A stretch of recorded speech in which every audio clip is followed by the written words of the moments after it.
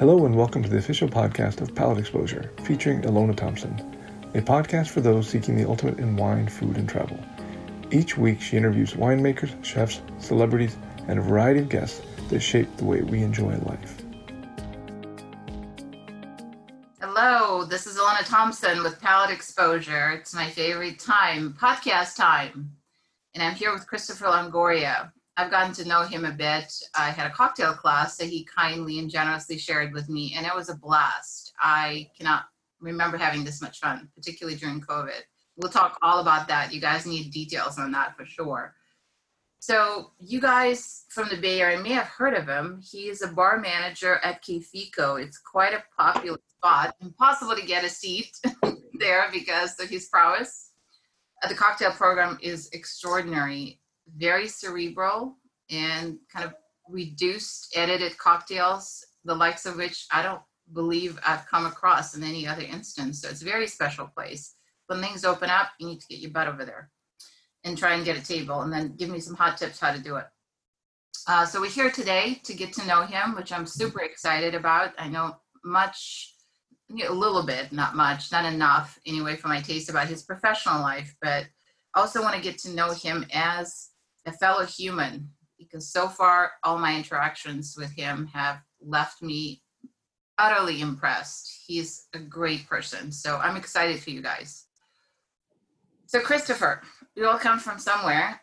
As a famous Saint-Exupéry once put it, we're all from childhood. So maybe we can talk a little bit about yours and your formative years and kind of the background. Yeah, absolutely. Would love to share that with you. I was born in Galveston, Texas. Really? Oh my Yep. goodness. Born in Galveston, Texas, but when people ask me where I'm from, I tell them I am from shrimp and cumin and salt water and kitchens and humidity. That is how I remember where I'm from. You know what I mean? It's very associative, right? Yeah. Blue crabs, peeling shrimp boats, humidity. Yeah, man. Mosquitoes, grandma's house, smells, a lot of smells, you know what I mean? But yeah, so I was born in Galveston, Texas. Spent all my formative years there. When I was younger, I kind of had a knack for, my mom helped me learn about poetry and writing and listening to songwriters. And, we would sit at the kitchen table and listen to, Willie Nelson and Jim Croce and Bob Dylan and, a lot of the songwriting generation. So, I picked up on that really quickly, and it's kind of just what I've always done my entire life. And it grew into, something that I wanted to do basically for the rest of my life. I thought it was either going to be a professional basketball player, which I was not even close to being, or some sort of artist. And it ends up that poetry became a really big element in my life. And I pursued that the entire time I was in, I pursued it through hip hop, actually. You know what I mean? So I was learning a lot of hip hop, learning a lot of lyrics. I was breakdancing, graffiti, all that kind of stuff. And then I didn't, I wasn't good enough to get a basketball scholarship. And I was trying my hardest and I didn't know what to do. So I spent 1 year in junior college in Galveston. And then I saw they had a culinary program there at Galveston College. And that's when I saw people making sauces of types. I mean, I always grew up in the kitchen. In the South, you're always in the kitchen. You're either on the front porch or you're in the kitchen. You know what I mean? And so I was always in the kitchen watching my parents cook and all that type of stuff. But that was the first time it looked real, like professional to me, even though it wasn't, not, I was just underexposed at the time. But, and then I thought I wanted to be a saucier.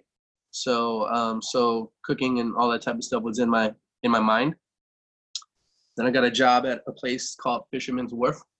And, when it was really slow, they let me pull beers. And I was just like, wow, that's pretty fun. It was, because it was always a packed restaurant. And I just always saw the bar team members just look like having the most fun in the whole restaurant while everybody else was like stressing out. These kids were like making drinks and laughing and jumping around. And I was like, I want that job.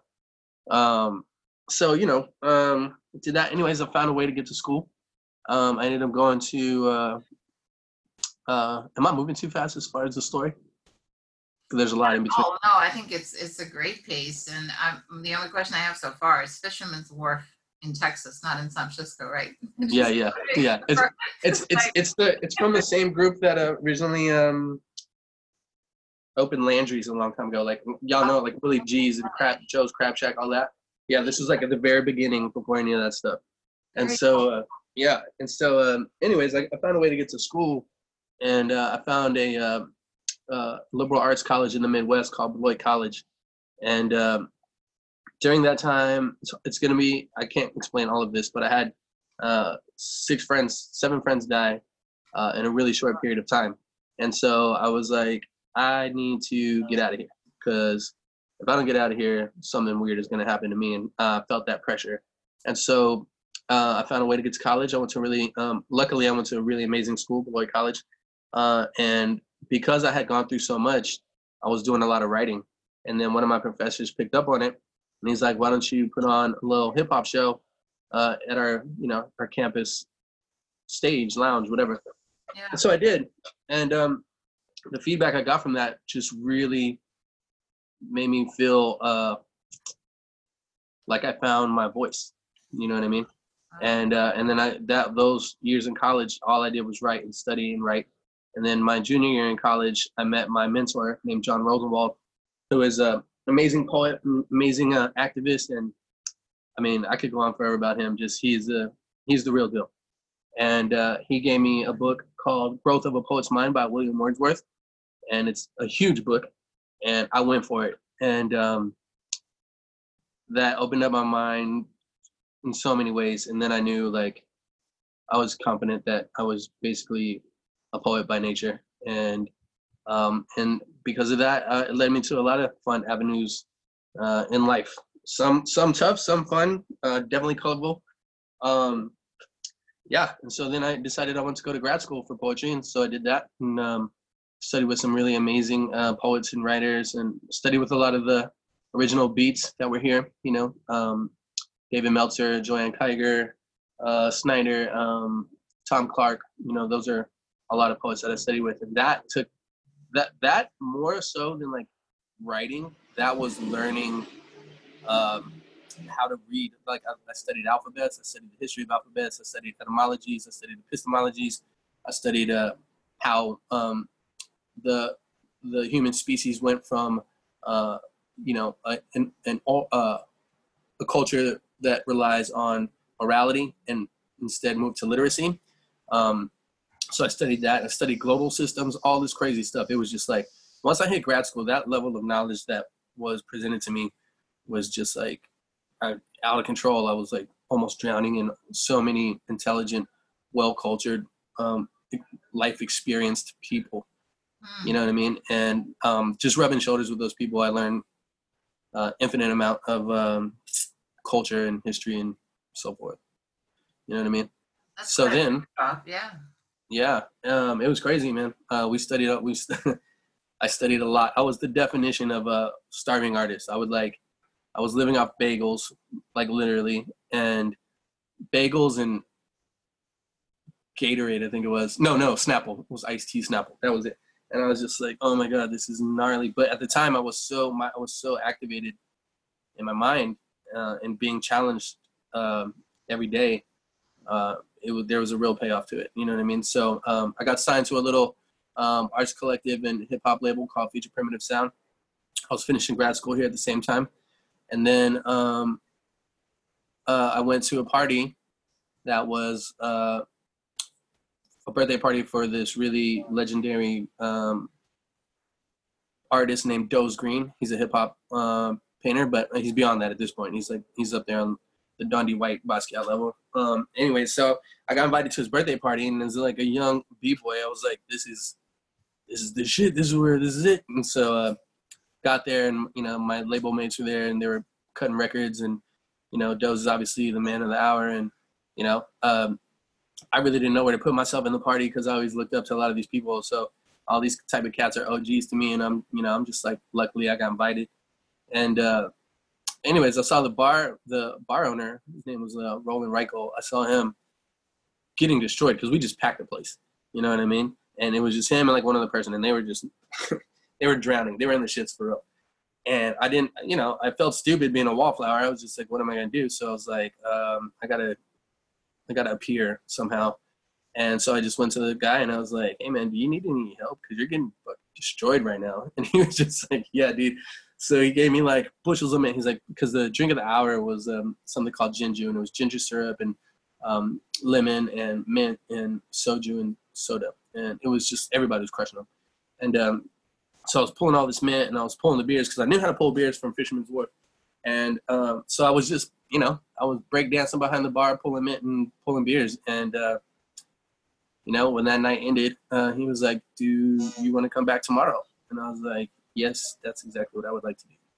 And then I started tending bar in San Francisco. That's absolutely extraordinary. I mean, yeah, there's a lot in there that I skipped over, believe me. No, this is great stuff. Here you are, like the sponge that absorbed this extraordinary amount of data and historical context and linguistical stuff. And all of a sudden, boom, that foray into bartending, it's like, was that even on the horizon in any sense, or was it a complete accident? I don't know. When I was in college, I used to pretend like I was a bartender. I would turn my bookshelf around and make really disgusting drinks. And I would take store-bought Mai Tai mix and put it with gin. I didn't even have ice or anything. You know what I mean? It was just it was an alternative to a beer, and college kids like that stuff. So I was just pretending. And so it was pretty funny. So I think it was always somewhere in there. I think probably, when I was at Fisherman's Wharf, it somehow romanticized and glamorized that role a bit for me. But at the same time, I think the skill set and the personality and the nature of a genuine bar person, I think it was natural for me to be that. You know what I mean? To be a host. Absolutely. No, I mean, it's starting to kind of make sense to me as to why you're so extraordinarily creative and artistic in the truest sense of the word. I mean, it comes from such a fabulous origin and so much to pull from. I mean, your command of the language in the 3D format. I worked as a translator many moons ago, and that gave me a really good clue how powerful language is.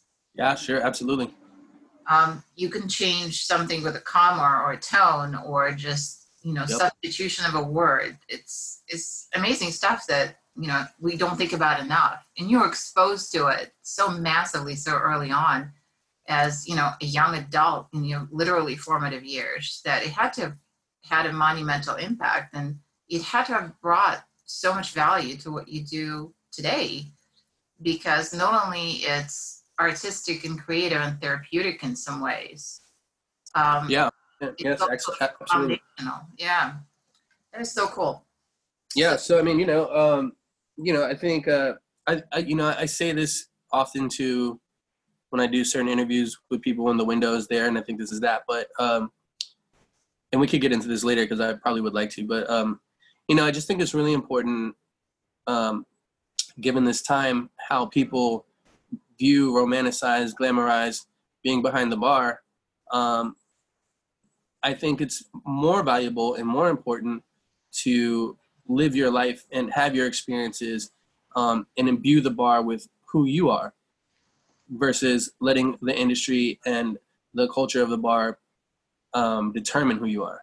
You know what I mean? I think that makes the environment and the context a lot more real and interesting and a lot more easy to be attracted to, and I think that's important. I think if all you are is what the bar has given you, then I don't necessarily find that to be an interesting space. You know what I mean? I think it's way cooler when you imbue the bar with your experiences and your interactions, and I can see just a whole chain reaction occurring just simply from that. You know what I mean? And so we can get more into that later, but I think that's very important.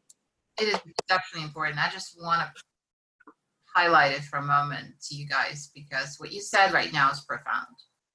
You're a human being that was deeply connected to yourself. You were perhaps forced into that space because you had to grow up quickly and you had to mature and you saw so much tragedy so early on in life. And I'm truly sorry about that.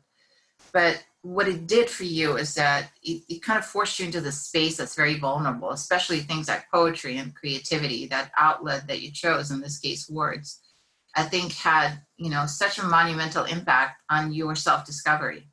Some people just don't get to that road until later in life. You were thrust into it early on. And I think it just prepared you so much more, and it matured you so much quicker, and qualitatively there's so much breadth there and depth, that I just want you guys to understand that you happen to be in a bar, and this is your current iteration of yourself professionally, not exclusively, by the way, because you do other things, but this is what a lot of people know you as a bartender extraordinaire that can make this, cocktails that make you think and smile and just really elicit fabulous reactions. But it comes from a place of self-acknowledgement and self-awareness. And that's why I think it's so important what you said. You come as you are into the space, and then you work with the space as you. Yes, exactly that. That's great. And we'll definitely get into it more. So just so we keep track chronologically a little bit, Sure. It's, it's not that it's important, the milestones per se, but I think it's just interesting to learn where your journey took you, like geographically, how you wound up in the Bay Area. Tell us a bit more. Well, I wound up in the Bay Area because, my sister had been living here probably about, I think it was like 12 years before I got here. I got here and I came to visit for Thanksgiving, like 99. And then, so I would come for like little holidays, and I was like, wow, like it's just such a different life than the grind I was used to and the pressures I was used to. And just the quality of life seems so much more open and cleaner and, healthier actually. And so my sister was here, and then I was still an undergrad in college. And then my brother moved out here thinking he wanted to do tech, right? But obviously he didn't do that. But he was young as well, so that was his way to get out of what we were involved in. And now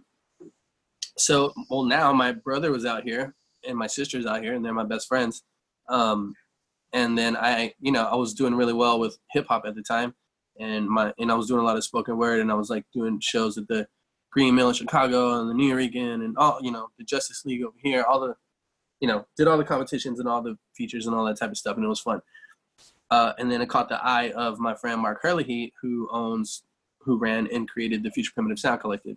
And that was back in the time when San Francisco was really about its artists. And, we were painters, and we were, breakdancers, and we were DJs, and we were musicians, and obviously, poetry stuff too, and MCs. And anyways, he saw me perform at a show with Michael Franti and Saul Williams, I think it was, at the Justice League, and he was just like, whoa, what is going on with this?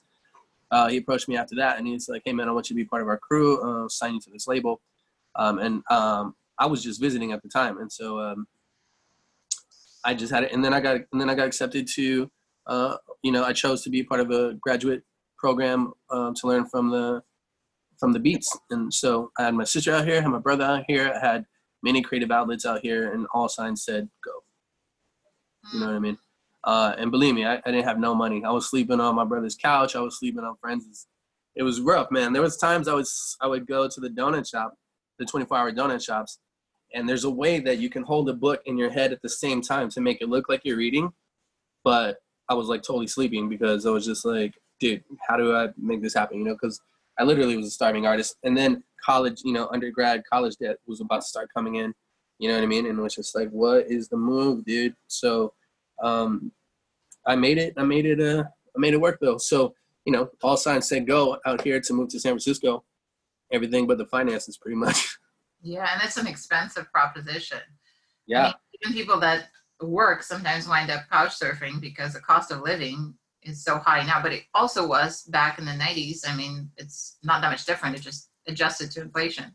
So for you to kind of be thrust in this environment and having to make it, that had to have been stressful.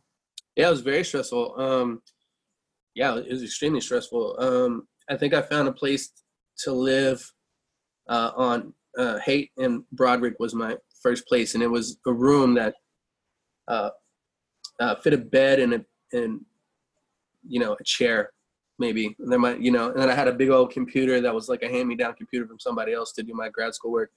And I made a weird makeshift desk out of some kind of weird table I found on the street, and living that bohemian life for real.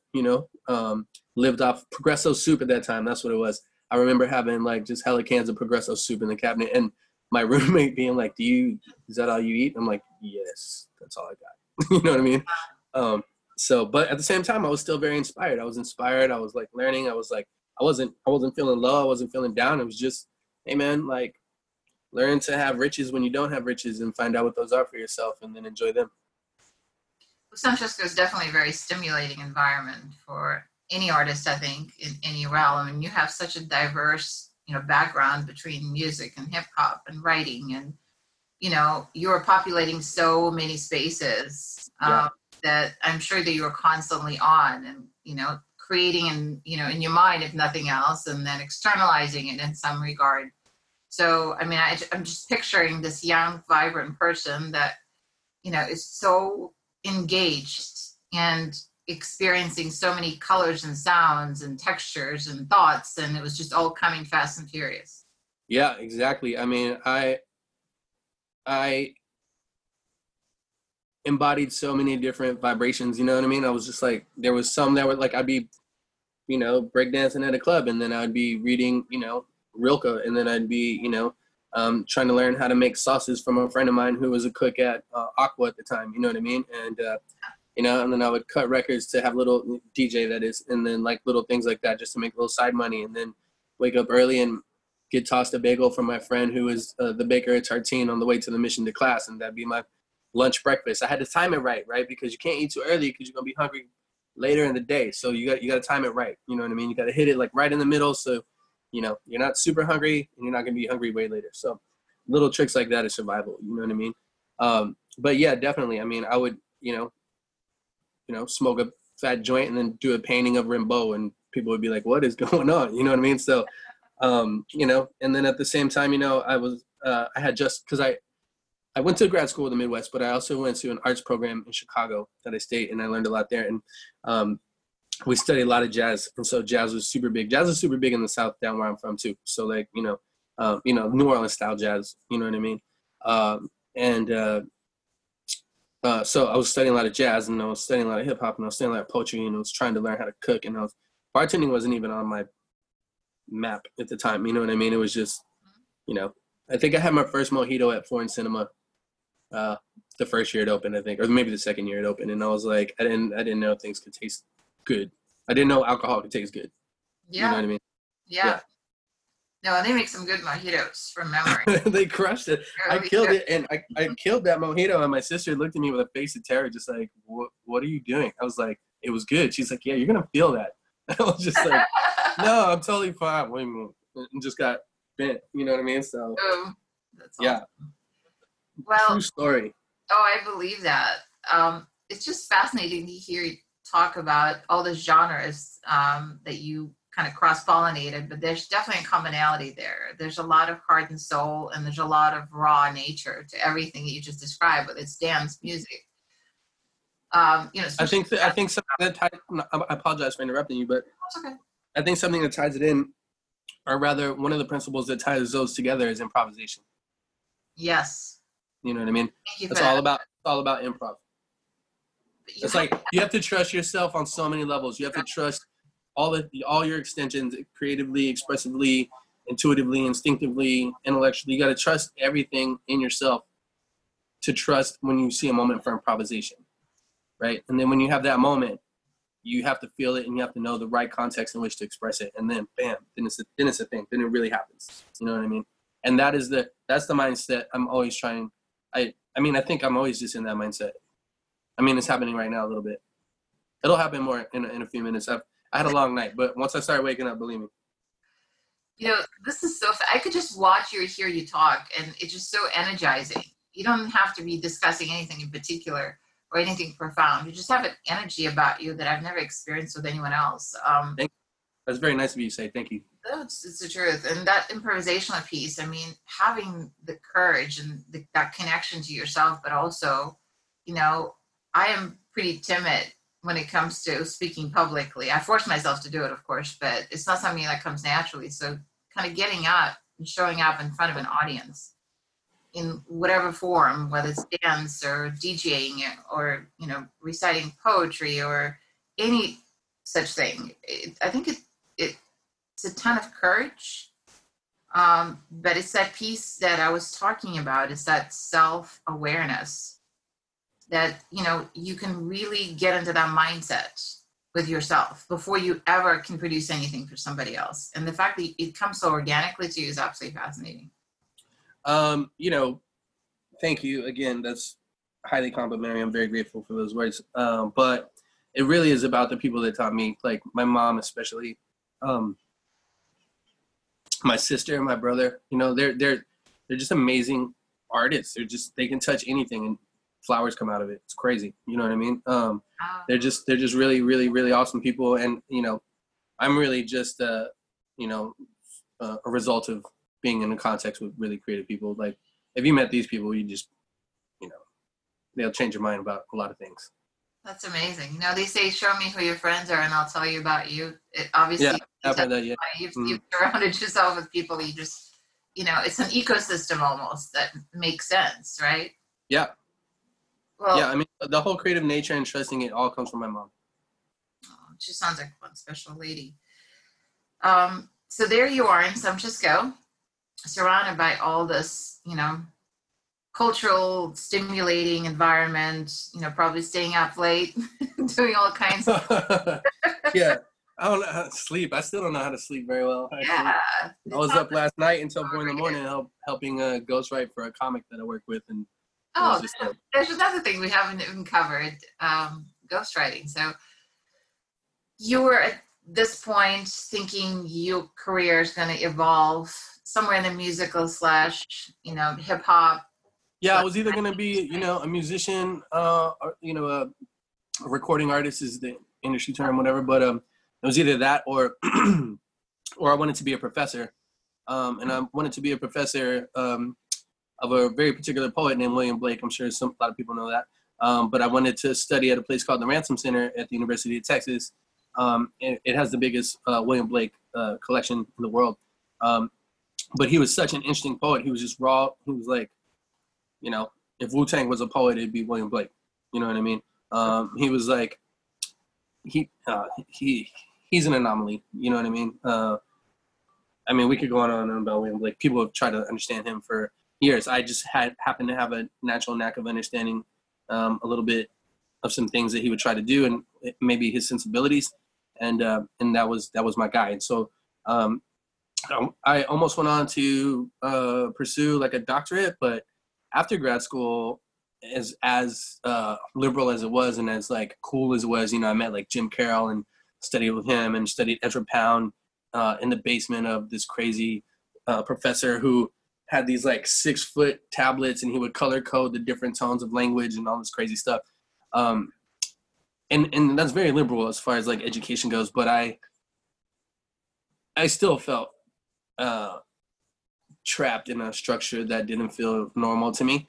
And, you know, if you really are listening specifically to the romantic poets, they're trying to live life. They're just raw. They're trying to feel everything, you know, and to be in an academic environment that absolutely extracts the soul of what it is they think they're praising was just too hypocritical for me to sit with. And I chose to stop education after grad school, but I still kind of always have the inclination to want to somehow be a professor. I thought it would always be cool to be an adjunct professor, to where they invite you to teach, you know, a course or something like that.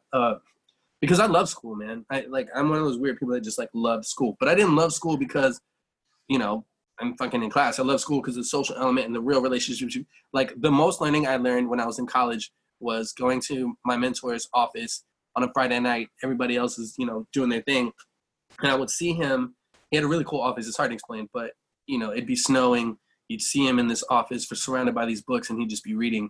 And I was like, that is the most gangster shit. Like, what is that? And so, like, I would just go knock on his window and he'd be like, what's going on? And I would just badger him, and we would study and learn, and we would sit there and read poems back to each other. And, so for me, it was just, school was a really cool thing. So I love school, I love learning. I love being around archaic documents. I love looking at old maps, you know what I mean? All that kind of stuff. I used to go to the library, San Francisco Public Library, when I had no money. And then I would just look at the maps, you know what I mean? One of the last books of poetry I was working on was studying how to pick locks. And then I wanted to write a poem for each lock that I learned how to pick. And you would learn how to pick this lock, but it would be in a poem form, you know what I mean? And I thought that was kind of a cool thing. I never finished it, but it was that, and I was working on a book of poems about boxing, or boxers rather. And that was kind of cool. The conclusion of this interview can be found in the next podcast, already available for your download. Thanks again for tuning in to the official podcast of Palate Exposure, featuring Ilona Thompson.